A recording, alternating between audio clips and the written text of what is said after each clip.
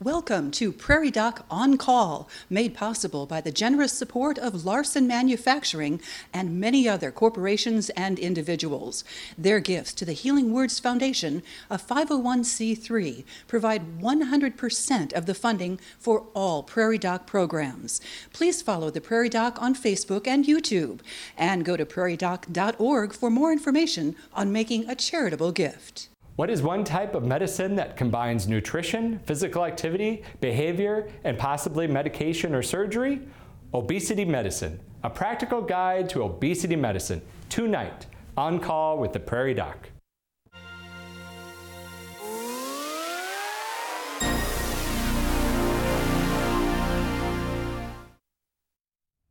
Hello and welcome to On Call with Prairie Doc. I'm Dr. Andrew Ellsworth, tonight's Prairie Doc host. Thank you for joining us as we enter our 22nd season, providing health information based on science, built on trust.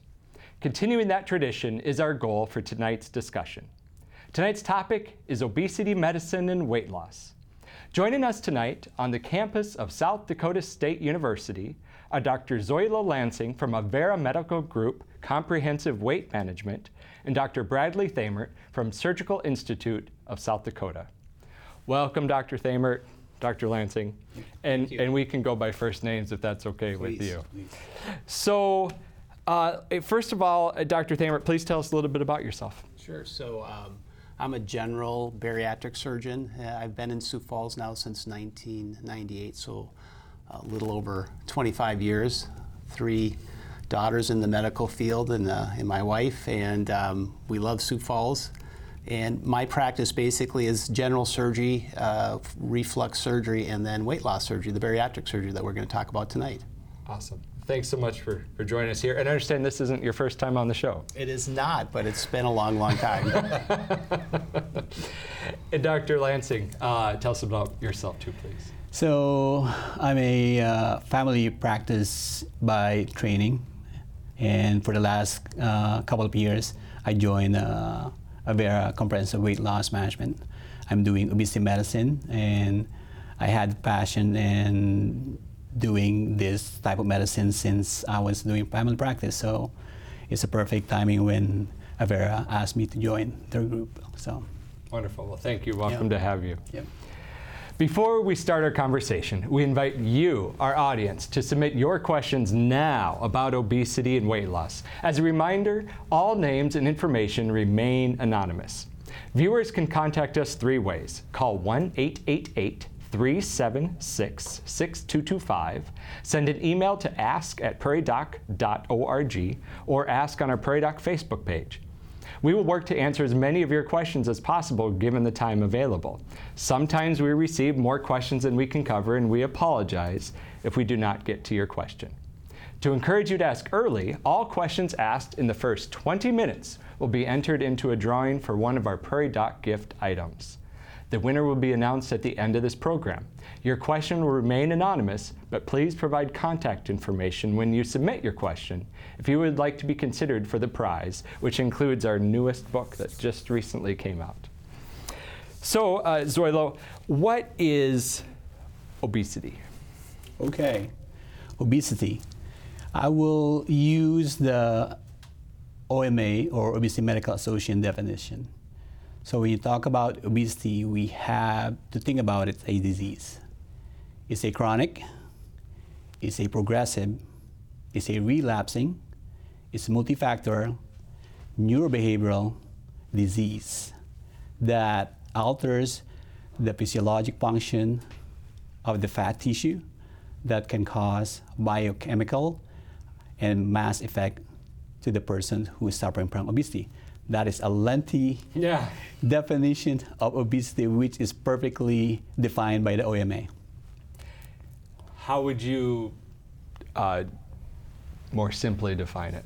So obesity is basically a multifactorial disease. It's not a disease that is based on willpower, if I can simplify that. So if a patient is suffering the disease of obesity, they have to remember it's not all their fault. There is a bio and neurobehavioral changes that is happening.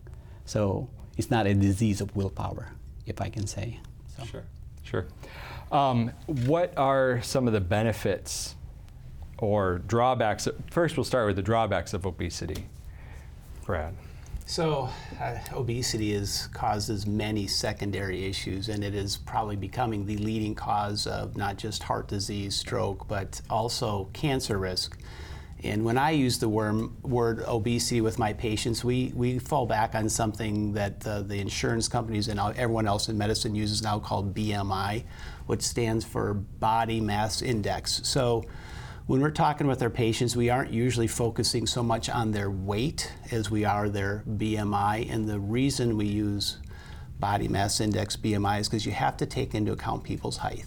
You can't compare the weight of a 4-foot tall person to the weight of a 6-foot tall person. And typically a BMI of 40 or higher is considered morbidly obese, and usually those are people that are 100 plus pounds overweight in general, but it does depend on their height for how much they have to be overweight to have a BMI of 40 or higher. So 40 is kind of the general rule where you're in the morbid obesity category. And that has a high chance of causing diabetes, hypertension, and then the cancer risk is 10 times higher as your BMI goes over 40, and your life expectancy is reduced at least 15 years once your BMI is over 40. Yeah. So the cutoff for obesity is about 30, and that's calculated using your height and your weight. Correct. And just under that, there's overweight, and then there's normal. Normal goes up to what, like I think 25 29, or 20. Yeah. Normal is considered 25, right, and but, yeah, anything between 25 and 29, you're still okay. Once you hit 30, you're kind of considered obese. Now, most of us men will say, well, most of that's muscle. So how? I do have some power lifters that, they're quite toned, but maybe their BMI calculates to the 30s. How do you account for that? It's not perfect. It's the best we have, and it is not perfect, obviously, when we're looking at BMI. If you have a football player, with a body fat of 6%, but they're very heavy because of their muscle weight, you can't always just use BMI in that case. So that's why we employ sometimes body composition analyzer. So not a lot of patients with a normal BMI, that means say they're not obese, but when you look at it, if the patient becomes on a age group wherein there is sarcopenia, meaning muscle wasting, they might have a normal BMI, but their muscle mass is so low that it will be erroneous. Same is true with football player. Football player can have a BMI of 35, but they're all muscle. Yeah. So on some of those instances, sometimes we have to sort out to a body composition analyzer. So it seems like people all say or feel or kind of intuitively think I need to lose weight. But what are some of the benefits of weight loss? Benefits of weight loss, in a perspective for your health, it prevents you from having the complication such as diabetes, hypertension, cardiovascular disease. At the same time, some cancer that are related. When you look at it, there is about 13 different cancer related to obesity, 13 cancers. So can you imagine if you lose significant amount of weight, then we're talking about prevention of a disease. And so the next step, okay, now I want to lose weight. How would you recommend to someone they lose weight? So if someone's actually in that morbidly obese category, meaning their BMI is 40 or higher, usually when they make it to the surgeon's office, almost all have tried multiple diets and failed. And my first job is to make them understand that that's okay and actually it's quite normal. If you look at the statistics on someone's ability to lose weight when they're significantly overweight, morbidly obese, and they need to lose the significant amount of weight, it's less than a 5% chance that you can do it with diet and exercise. And as your BMI gets higher, close to 50, it's less than a 1% chance and approaches zero quickly. So I tell people, you weren't likely that you're going to lose weight with any diet or exercise once you're morbidly obese, and the data supports that. So that's the first thing, is to check the box that they're normal, that they're failing at their diet and exercise. Yeah. And then the data on a surgical procedure is significantly better to have them have a good chance of long-term weight loss success. And then we start going down that path of what their options are. Sure. We're starting to get some questions already. This person from Wabe says, does beer cause belly fat? Well, there's like a misnomer, like a beer belly, right? The reality of it is beer contains calories, and that calorie can really, pack up your weight. And the reality of it is not just the beer that's really causing the weight gain, but what comes along with the beer. You might have a beer, you might have a wings on it, you might have a fries on it. It's all the calories that really plays a role in having a beer belly, but it was just termed beer belly because everybody is drinking beer will have a beer belly, right? So. Yeah. And it's the type of calorie. Liquid calories are the fastest, easiest calorie to get in our body, and beer and alcohol is a liquid calorie. So it's really easy to put in a lot of liquid calories in a hurry versus solid calories typically. And especially with pop. Yep. And especially with also all those fluffy coffee drinks now that everyone's got to have. This person asks, how do you know if you have visceral fat under the abdominal muscles? And this kind of goes with that beer belly thing. As we're getting older, we're starting to store fat. People store fat differently, and men and women store fat differently also. And some people are exomorphs, where they carry their fat on the belly wall, and they can have 6 or 8 inches of fat depth on their belly wall. And some people, I've seen many morbidly obese patients, men often, where their belly wall is a 1/4 inch thick. It's paper thin, but their visceral fat, which is the fat around the intestines, is massive. And some studies suggest that the visceral fat is actually more dangerous than the external fat, but people store fat differently. Is there a way to know where you're storing your fat, or is it just how things look? It can be hard sometimes when I examine a patient's belly to know how deep the belly wall is and what's going to be on the other side. And sometimes you don't know that until you're in surgery, or unless they've had some type of an imaging study, like a CAT scan, that shows where their fat is within their abdomen. Is it on the outside or the inside? So sometimes we don't know. This person says, how to avoid obesity if you have a genetic predisposition in your family?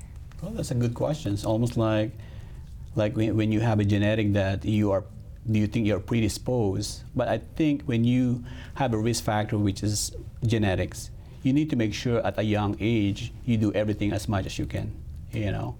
Genetics, you cannot reverse it, but there is a phenomenon called epigenetic makeup. If a couple who is morbidly obese, if they are trying to get a child, I always tell them whatever you do before you get pregnant can affect the genetic makeup of your kid. So that is like epigenetics, almost like if you try to stay healthy while you're pregnant, most likely your kid will not, the transmission of that genetics can alter. So genetics is hard. When you look at it, most of obesity patients have 80 to 90% have genetic predisposition, but you don't have to tell them, okay, you are destined to become obese, but you have to tell them you have a likelihood that you become obese if you don't change the way you eat or the way as far as physical activity is concerned. Yeah, I think genetics play a role, but also there's this learned behavior that you learn from your parents, where it's okay, well, Dad always came home and went right on the couch and sat there the rest of the night. That's right. And that's normal. And he was really big or something, and I'm not talking about my own dad. But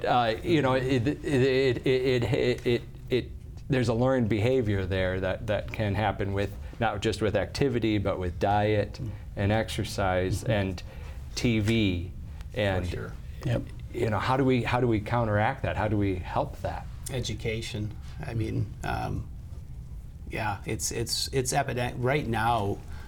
Only 1% of the population that is a candidate for surgery in the United States is actually going on to have surgery. Yeah. We're barely touching the tip of the iceberg. And as everyone is probably aware, because it's in the news all the time, obesity is growing in this country. It's the percent of people in our country that are obese keeps getting higher and higher by every decade. And some of it is learned behavior, environmental, and metabolism, and all those things. So I think it's education. Keep talking about it, about the secondary effects of the obesity, the life expectancy changes, the cancer risks, and the expense to our country and the healthcare system because of obesity is significant. I think it doesn't help all the commercials for food and junk food all the time, how easy it is to get junk food, and how much cheaper sometimes It's true. high calorie foods are and high carbohydrate foods are compared to good nutritious food. Probably something we're not going to solve right now, but we can try to help people deal with. Dating back to the 1960s, bariatric surgery has been a popular method for weight loss. One woman in Brookings used that surgery to help her with her weight loss journey. Prairie Doc reporter Sam Schauer spoke to her about her success, but also the necessary changes she made to her lifestyle. Throughout Jamie Selleck's life, she has struggled with weight problems. I always was the chubby kid growing up. Through my adult life, I would diet, I'd lose the weight, life would get in the way, and then I'd go back to my old habits. And then I'd put on more weight than I lost. And it was a constant back and forth. That's when she joked to her husband about getting bariatric surgery, but later the talks became more serious. They started branching out until they found one surgeon that insurance would help cover, and that surgeon was in Arkansas. We were there for 10 days, and we flew on a Sunday. We met with the clinic on Monday. We did a bunch of different appointments on Monday. On Tuesday, we met with the surgeon, and then Wednesday, I had the surgery. The type of surgery Selleck had was a duodenal switch, which removes a portion of your stomach along with your small intestine to help reduce the time it takes for food to get to your intestines. She had the surgery in August of 2022. Physically, I didn't feel any different, and I was on a liquid diet, and I wasn't hungry. So physically, I didn't see a big difference right away. Over a year later, and she feels completely different for the better. I'm running on my elliptical, I'm doing weightlifting, I'm doing resistance workout, I'm doing cardio, exercise videos, I kayak. I got a kayak this summer, and that was the most fun ever. However, she says getting the surgery is one thing, but changing your life is the hard part. Every day, Selleck must count her calories to make sure she is eating right and getting all the necessary nutrients. I have to document my protein. That's one of the major macros that you have to follow, is making sure you get enough protein in. And then measure. I have to weigh and measure my food. Am I getting complex carbs? Am I staying underneath 5 grams of sugar and 5 grams of fat on anything that is packaged? And she wants to reiterate the importance of changing a lifestyle if bariatric surgery is something somebody wants. You still have to make changes. This is a tool. It's not something that is a quick fix. It's not the magic pill. It's a tool that I use to get to better health.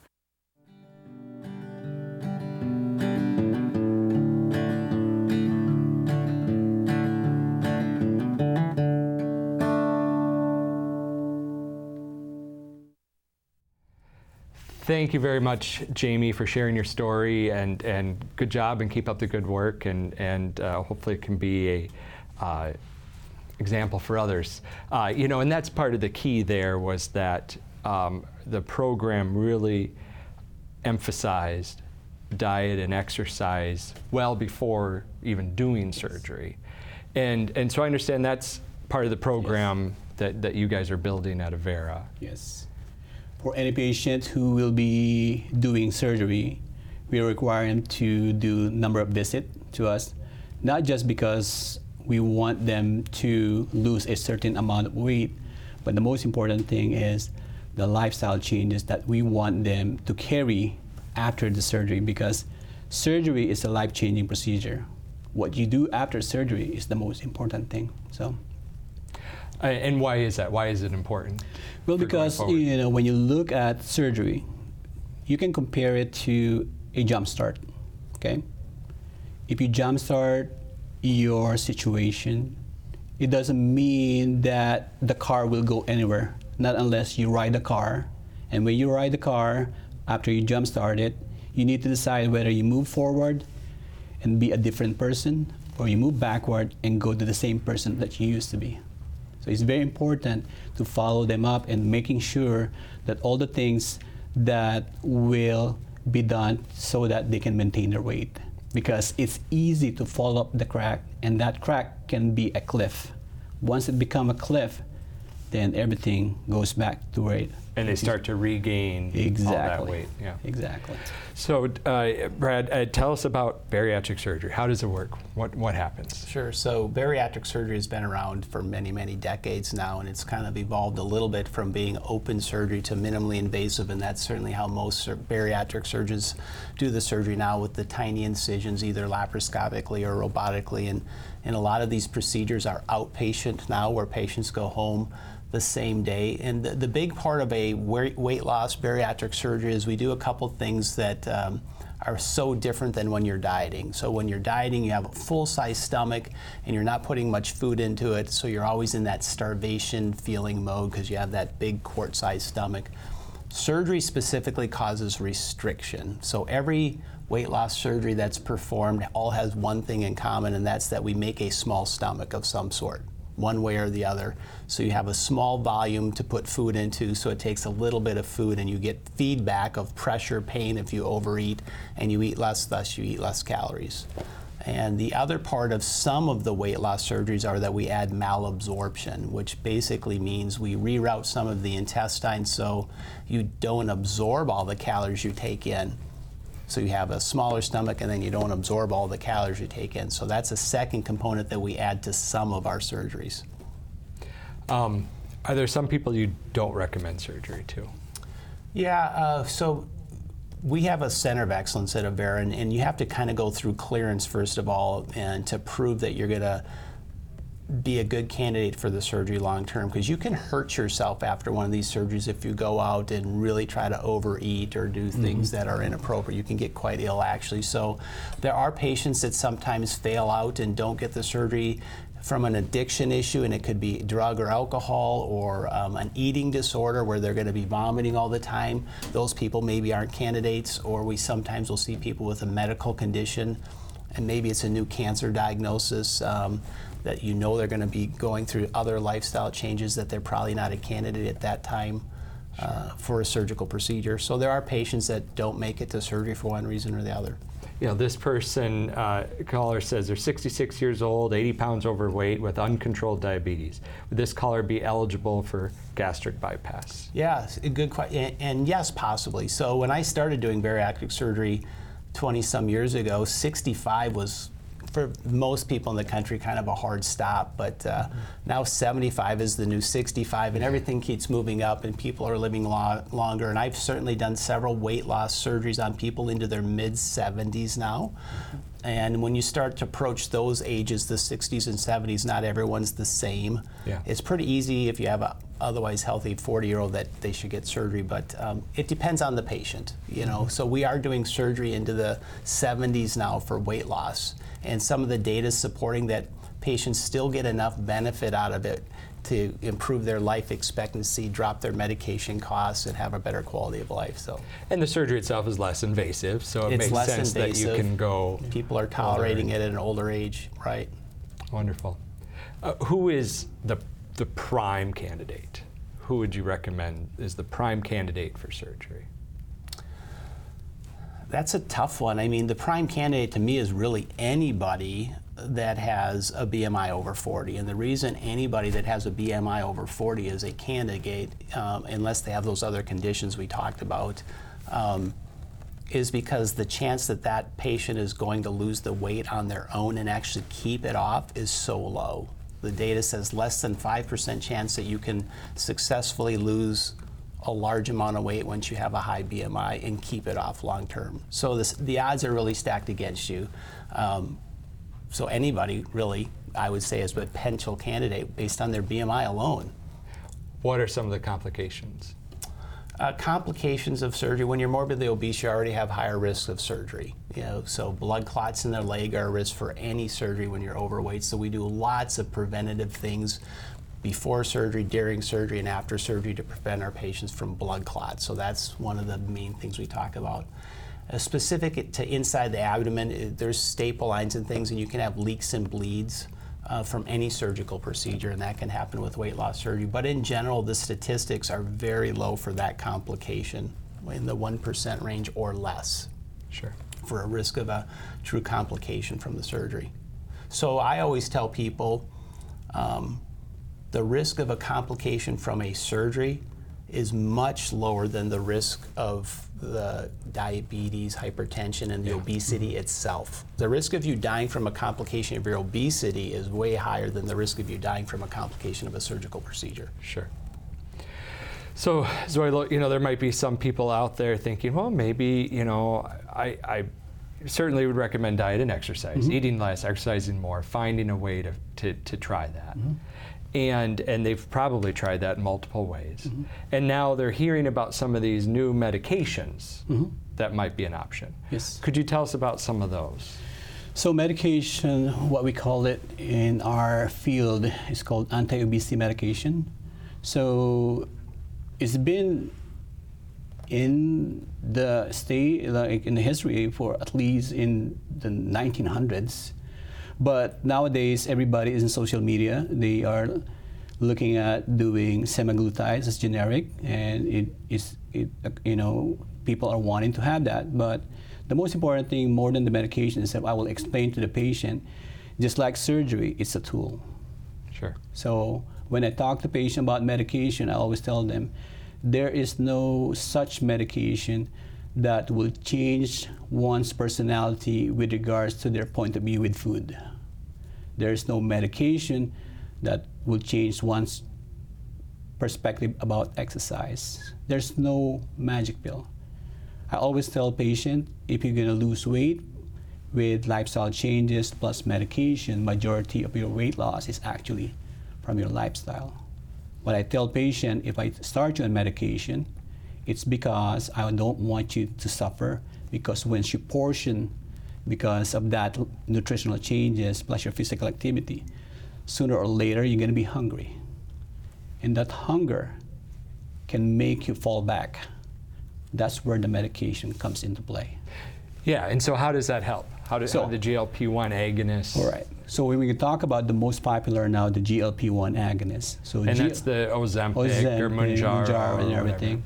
So we need to go back. What is GLP-1?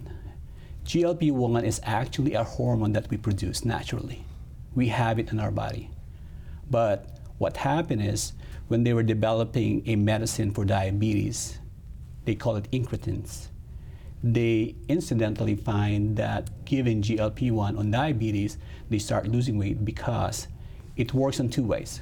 It goes to your gut, slows down the emptying. It goes to your brain, it minimizes the food noises.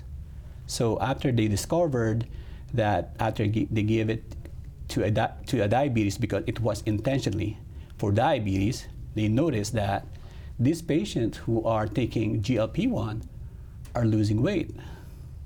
And then they started marketing it as a weight loss medicine. So when you look at it, it was an accidental finding. Now they're making good amount of and so people are feeling full faster, sometimes not eating as much, and that's a good thing. Yeah. But it's because of this medication. What are some of the risks with that, though? Of course, the risk, any medication will always have a risk. One of the risks for having a GLP-1 is the side effects. Side effects from nausea, vomiting, diarrhea, pancreatitis. But we always warn the patient, if you're going to be taking GLP-1, there's a chance of what we call medullary thyroid carcinoma. So initially, it's being reported mainly happening on mice and rats when they are doing that. But there are some cases that they have found it in some people who is doing it. And there are some reported cases of ileus, gastroparesis, and those kind of things. Slowing the gut so much that it becomes, they're sick all the time. Exactly. So you have to really assess the patient, because when we decide if a patient is a good candidate for medical weight loss or additional medication on top of their lifestyle changes, you need to phenotypically assess them. Phenotypically meaning to say, is their character? Are they more the grazer?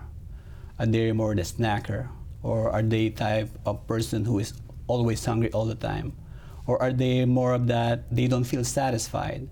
So each and every characteristic of particular individual have a different medication. So you need to assess that by doing your history, by examining the patient and talking to them, because not all patients will be having issue with satiation. GLP-1 is perfect if a patient have satiation problem. They're never feeling full. Yes, but it's not effective for those grazer. Gotcha. Just want to munch on.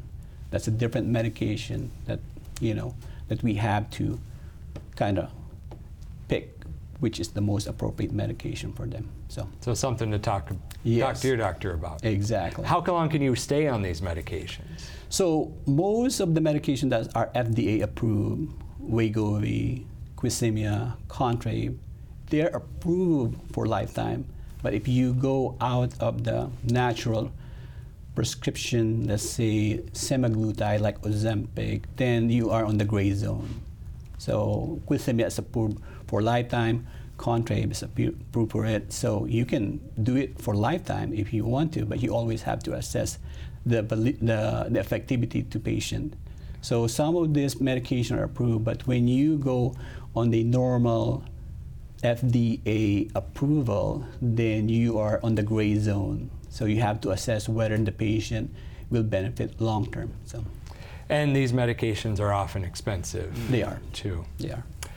When told by his doctor that he needed to change his lifestyle to improve his health, Brookings resident Keith Wade took that seriously.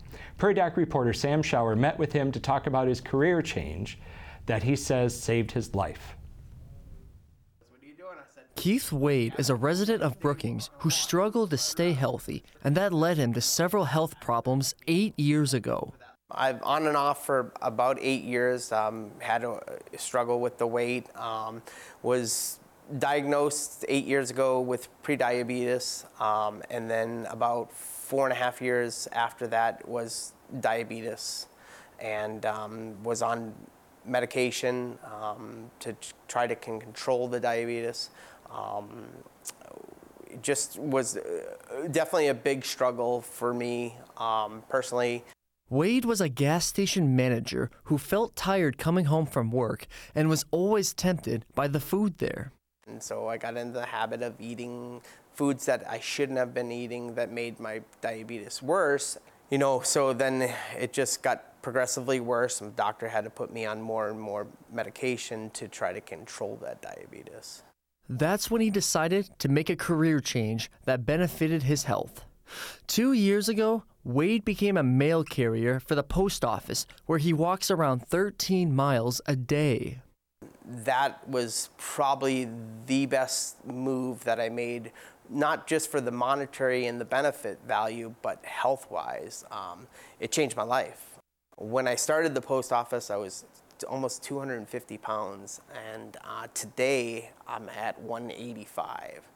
Since the career change, Wade has been eating healthier, he reversed his diabetes, and is doing activities he never thought he'd participate in 8 years ago.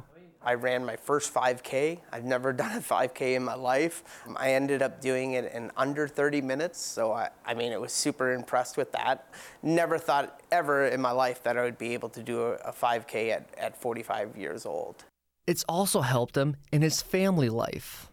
I'm able to do things with my kids now that I previously couldn't do because I was out of shape, and I had that disease that just held me back. And now with the weight loss, I'm able to do things, run around with them, play golf with them, play other sports, and just be the dad that I needed to be for those kids. Wade says for anyone who wants to be more active, the best thing to start with is just walking. You can walk at your own pace. You don't have to be a mailman walking out there miles and miles a day. Just get out there and just start walking. Even if it's 10 minutes, build up that stamina to, maybe make it a half an hour to go out there and walk.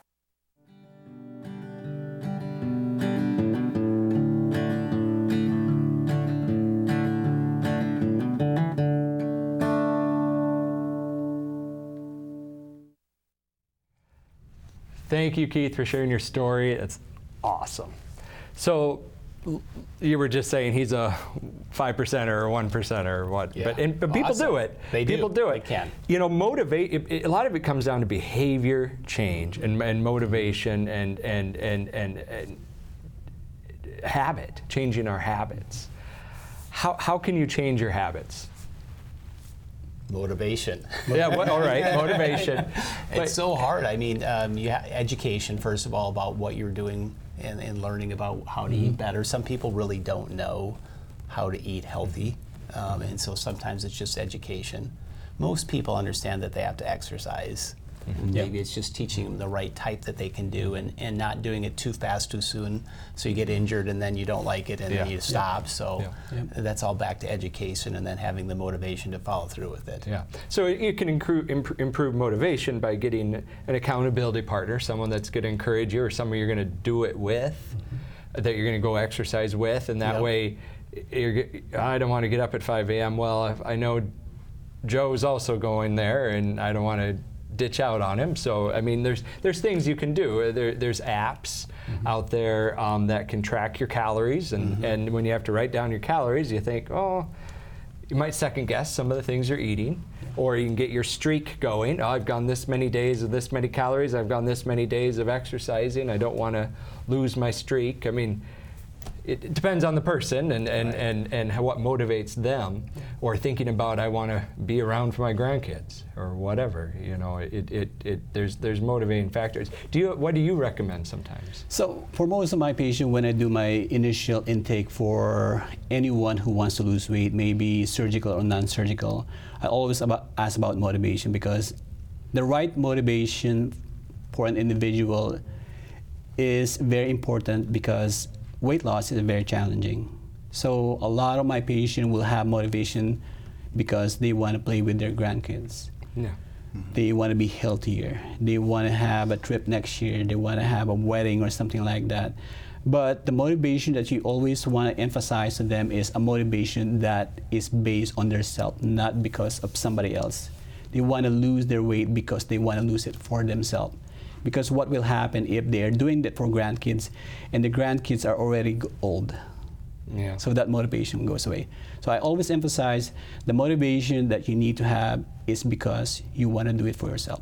But that still can be, you know, there's going to be a patient population there that, well, they want to do it for themselves, but, or maybe they look better, but then you can also get into this, you know, unhealthy weight loss. Yeah. You know, how do you spot that?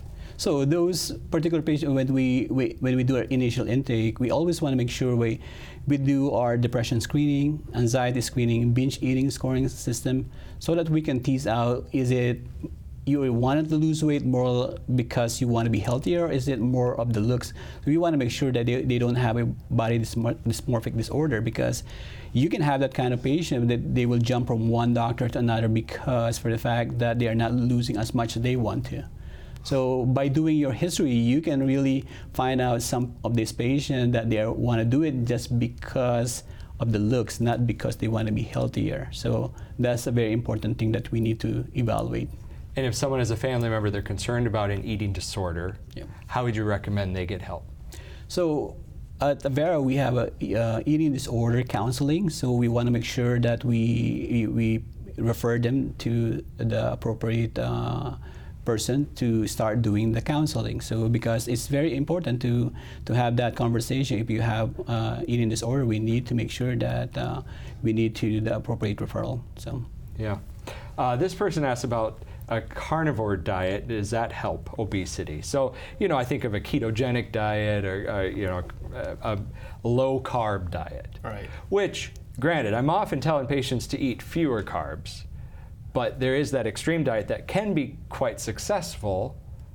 But is it sustainable, or how does that work? I don't see it sustainable for most of the patients that, well, I see all the patients that have tried it and failed it and that are seeing me for surgery. But these diets are hard typically, and you're eating different foods that you can maybe only find if you buy them and bring them at home. So going out can be tough. and it still comes down to calories. No matter what diet you choose to do, your body's an engine, and it doesn't matter if you're giving it protein or fat, calories or whatever, you have to give it less for it to want to burn your fat. So all these diets still are based on calorie intake and then exercise and all the other things. So they can work, but sticking with them is the hard part. Sure. You don't have negative feedback like you get with a restricted surgery, so often these people are hungry, and that's why they fail. Yeah. Yeah, so that's why whenever I talk to patient about changes to lose weight, it needs to be sustainable. And in order for it to be sustainable, the patient needs to like it. Because if they don't like it and they can't afford it, they will probably gonna do it for a few weeks or a few months, and after that, they will fall off the wagon. So it's very important to make sure you educate them about the concept of nutrition, having a negative caloric deficit, having a regular physical activity, stress management, and sleep. So it's very important because a lot of patients will do this kind of diet, and then when you look at the data with regards to which diet really works for a particular individual, when they interpolate all the data, it doesn't really matter. What matters is the people who are able to lose and maintain the weight is the one that are consistent, not because they did this, and they did this, but being consistent in what they do. And those things add up. Those, yes. I'm going to go for a 10-minute walk every day after lunch. Holy cow, that's an hour by the end of the week, and that adds up and adds up. Or I'm going to cut out pop, or I'm going to not have that second or third beverage. Or it becomes whatever. a second nature to them to develop such a behavior, because initially the body will resist it. But once you become accustomed to those changes and you like those changes, it becomes a second nature to you, because the brain can still be trained, but we have to start somewhere. This person from Sioux Falls says, I lost 60 pounds. Good job. I am at a good weight, but cannot lose the belly fat. Do you have any suggestions to reduce the belly fat? They exercise, do Zumba, etc. Anything specific for belly fat that you can think of? Liposuction. Liposuction. Yeah, unfortunately, I mean, your body's going to take fat from where it wants to, and if it's a male person, I mean, most males carry all their weight in their belly anyway, so the only option is to just keep losing more weight. Yeah, I mean, I'm not an expert in this by any means myself.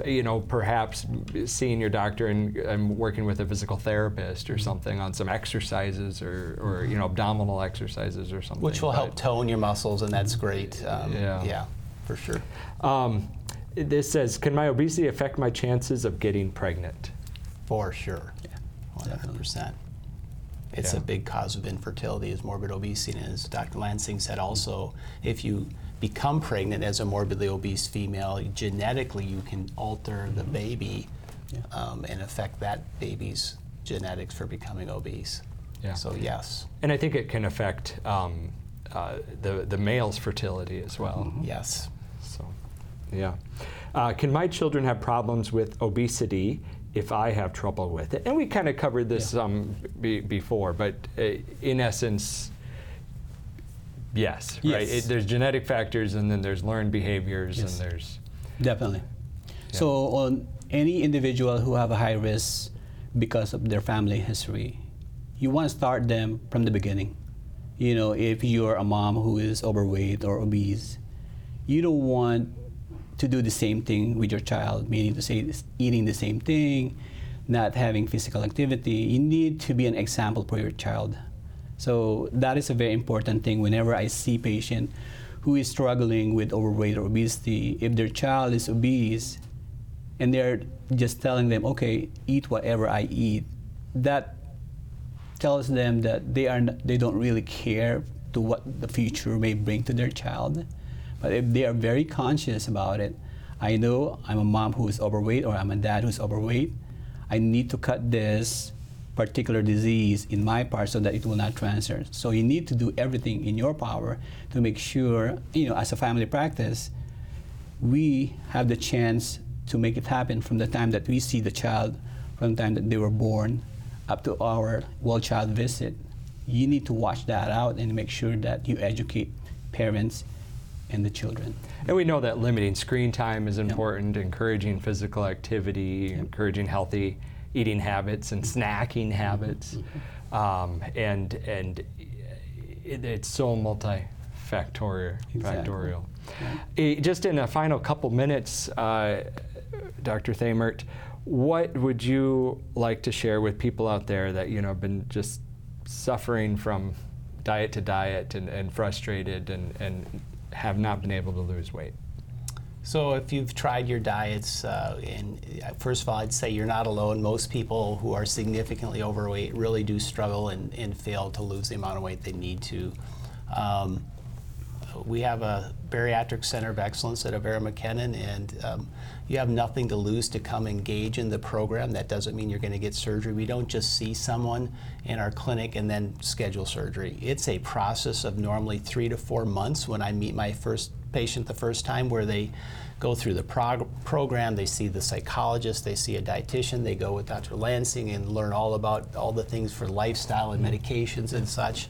And then I see them a second time after they've cleared all those hoops. So everyone in the program said they're ready for surgery. So it's a big process. And during that time, the patient learns a lot of good education about their disease and why they potentially couldn't fix it and what they know they now need to do to fix it. And the only thing that has good long-term success rate for morbid obesity is surgery. Yeah, it's not perfect though. It's not perfect. You can out-eat any surgery in the world, and that's one of the things we try to educate pre-surgery with our patients, is that they still have to have the lifestyle changes to be successful even with the surgical procedure. It's just a tool. Yeah, I'll be honest, of course, I'm going to recommend eating less and exercising more to all my patients, number one, but sometimes it can be so frustrating, and those new medications show some promise, but there's the expense, and then there's the ongoing expense and commitment. And so the surgery option, I'll be honest, I might start sending a few patients. There's good studies that show that patients save money with surgery because of not just food costs, so their food bills go way down typically after a surgical procedure for obvious reason, but the expense of all those medications. I mean, often our patients come in and they're on dozens of medications, and by the time they're done with their weight loss, they're down to their multivitamins and maybe, you know, there's a good chance a lot of their diseases have been cured. It's nice to know there's plenty of options for people. Go see your doctor and get some support and get some education, and you can do it. Yes. The winner of our prize tonight is Connie. Thank you, Connie, for asking a question during the first 20 minutes of the show. A gift will be sent to you. We'll be right back after this. Searching for trusted medical information or looking for a doctor for your medical needs? Head to the Prairie Doc YouTube channel today to access previous On Call with the Prairie Doc episodes. And make sure to join us most Thursdays on SDPB or streaming on our Prairie Doc Facebook page. People often think they need to lose weight. The hard part, of course, is following through on that desire in a sustained and successful manner. Here are a few of the ways people do lose weight and the secrets of their success. Some people should not lose weight, so please talk to your doctor. First of all, consider the reasons to lose weight. Benefits can include having more energy, improved mobility, fewer aches and pains, sleeping better, improvement in mood, lower blood pressure, and lower risk of heart disease, diabetes, and cancer. Some may do it for a positive self-image, but that reason alone may be hard to satisfy. The secret to success is eating less and exercising more. Do that, and one can get all those benefits without actually losing weight. If the pounds fall with time, great. But if they do not, please do not get discouraged. You are healthier with efforts at eating less and exercising more, even if the weight does not drop. Try keeping track of everything you eat.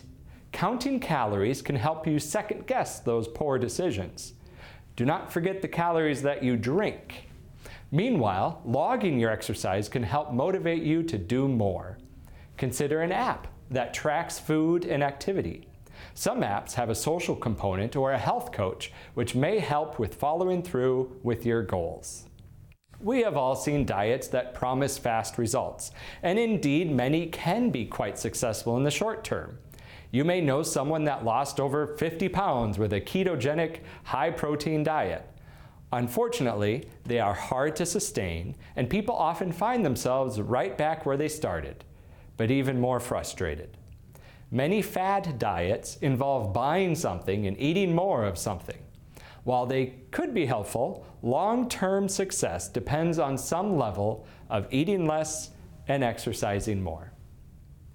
One extreme way people lose weight is with bypass surgery.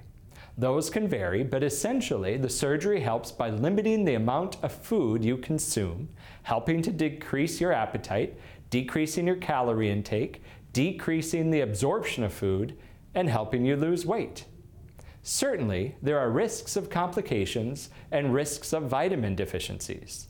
Sometimes people gradually eat more over time and gain the weight back. This is why the most successful bariatric surgery programs stress the importance of a healthy diet and exercise even before surgery to help retrain people's behavior to improve long-term success. A newer way many people have been losing weight is with a diabetes medication. These medications, GLP-1 agonists, are often a once-a-week or daily injection, although even newer ones can be taken by mouth. For weight loss, they help by decreasing your appetite and helping you feel full faster. Thus, they help you eat less. Currently, they are expensive. Once again, the secret to weight loss is to eat less and exercise more. Now you have it. How do you do that successfully? Sure and steady progress. Set a behavior goal and turn it into a habit. Remember, when you eat less and exercise more, you are healthier regardless of weight.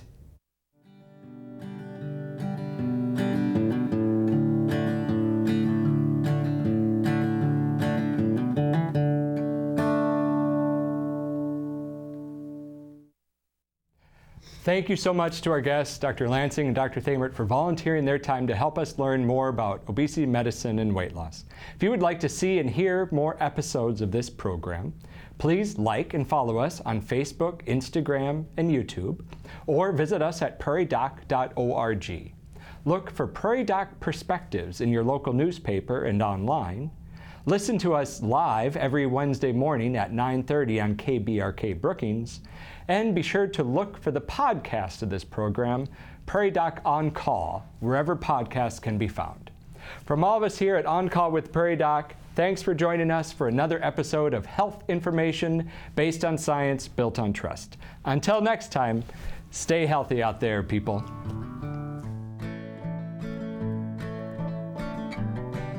Vascular disease is the name given to a variety of illnesses that can affect the circulatory system and can be found in anyone. Arteries, veins, and capillaries. Understanding your vascular health. Next time on Call with the Prairie Doc. Hi, my name is Ken Bartholomew, and I'm a member of the Healing Words Foundation.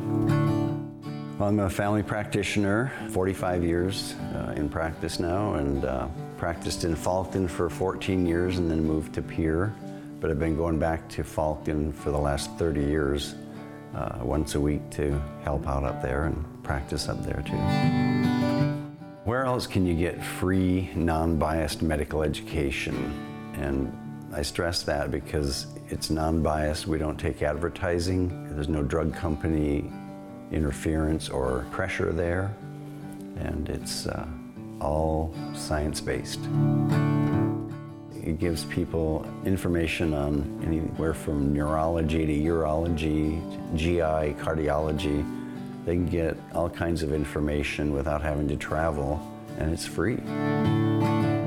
Well, they're going to get a wealth of information on just about every topic throughout the year. We cover a little of everything throughout the year. A lot of people have benefited directly. They've told me personally they've directly benefited by the information they got on the program. For more information or to donate, head to www.prairiedoc.org, or you can send your donations to P.O. Box 752, Brookings, South Dakota 57006. And thank you for your support.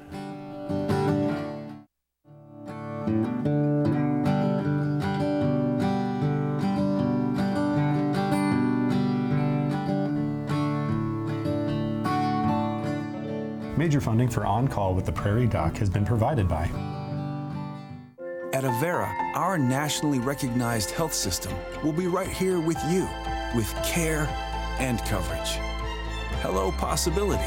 Hello, healthy.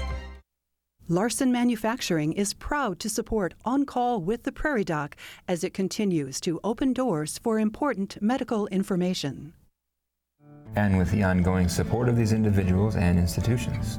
Brookings Health System, Ophthalmology Limited, South Dakota Academy of Family Physicians, Avera Heart Hospital, First Bank and Trust, Dakota Allergy and Asthma, Vance Thompson Vision, Monument Health, Black Hills Medical Society, Brookings, Madison, Flandreau District Medical Society, Pierre District Medical Society, Sioux Falls District Medical Society, Yankton District Medical Society, Orthopedic Institute, Lake Ponset Sailing Academy, Aberdeen Asthma and Allergy, Dakota Bank, South Dakota American College of Physicians, and Swiftel Communications.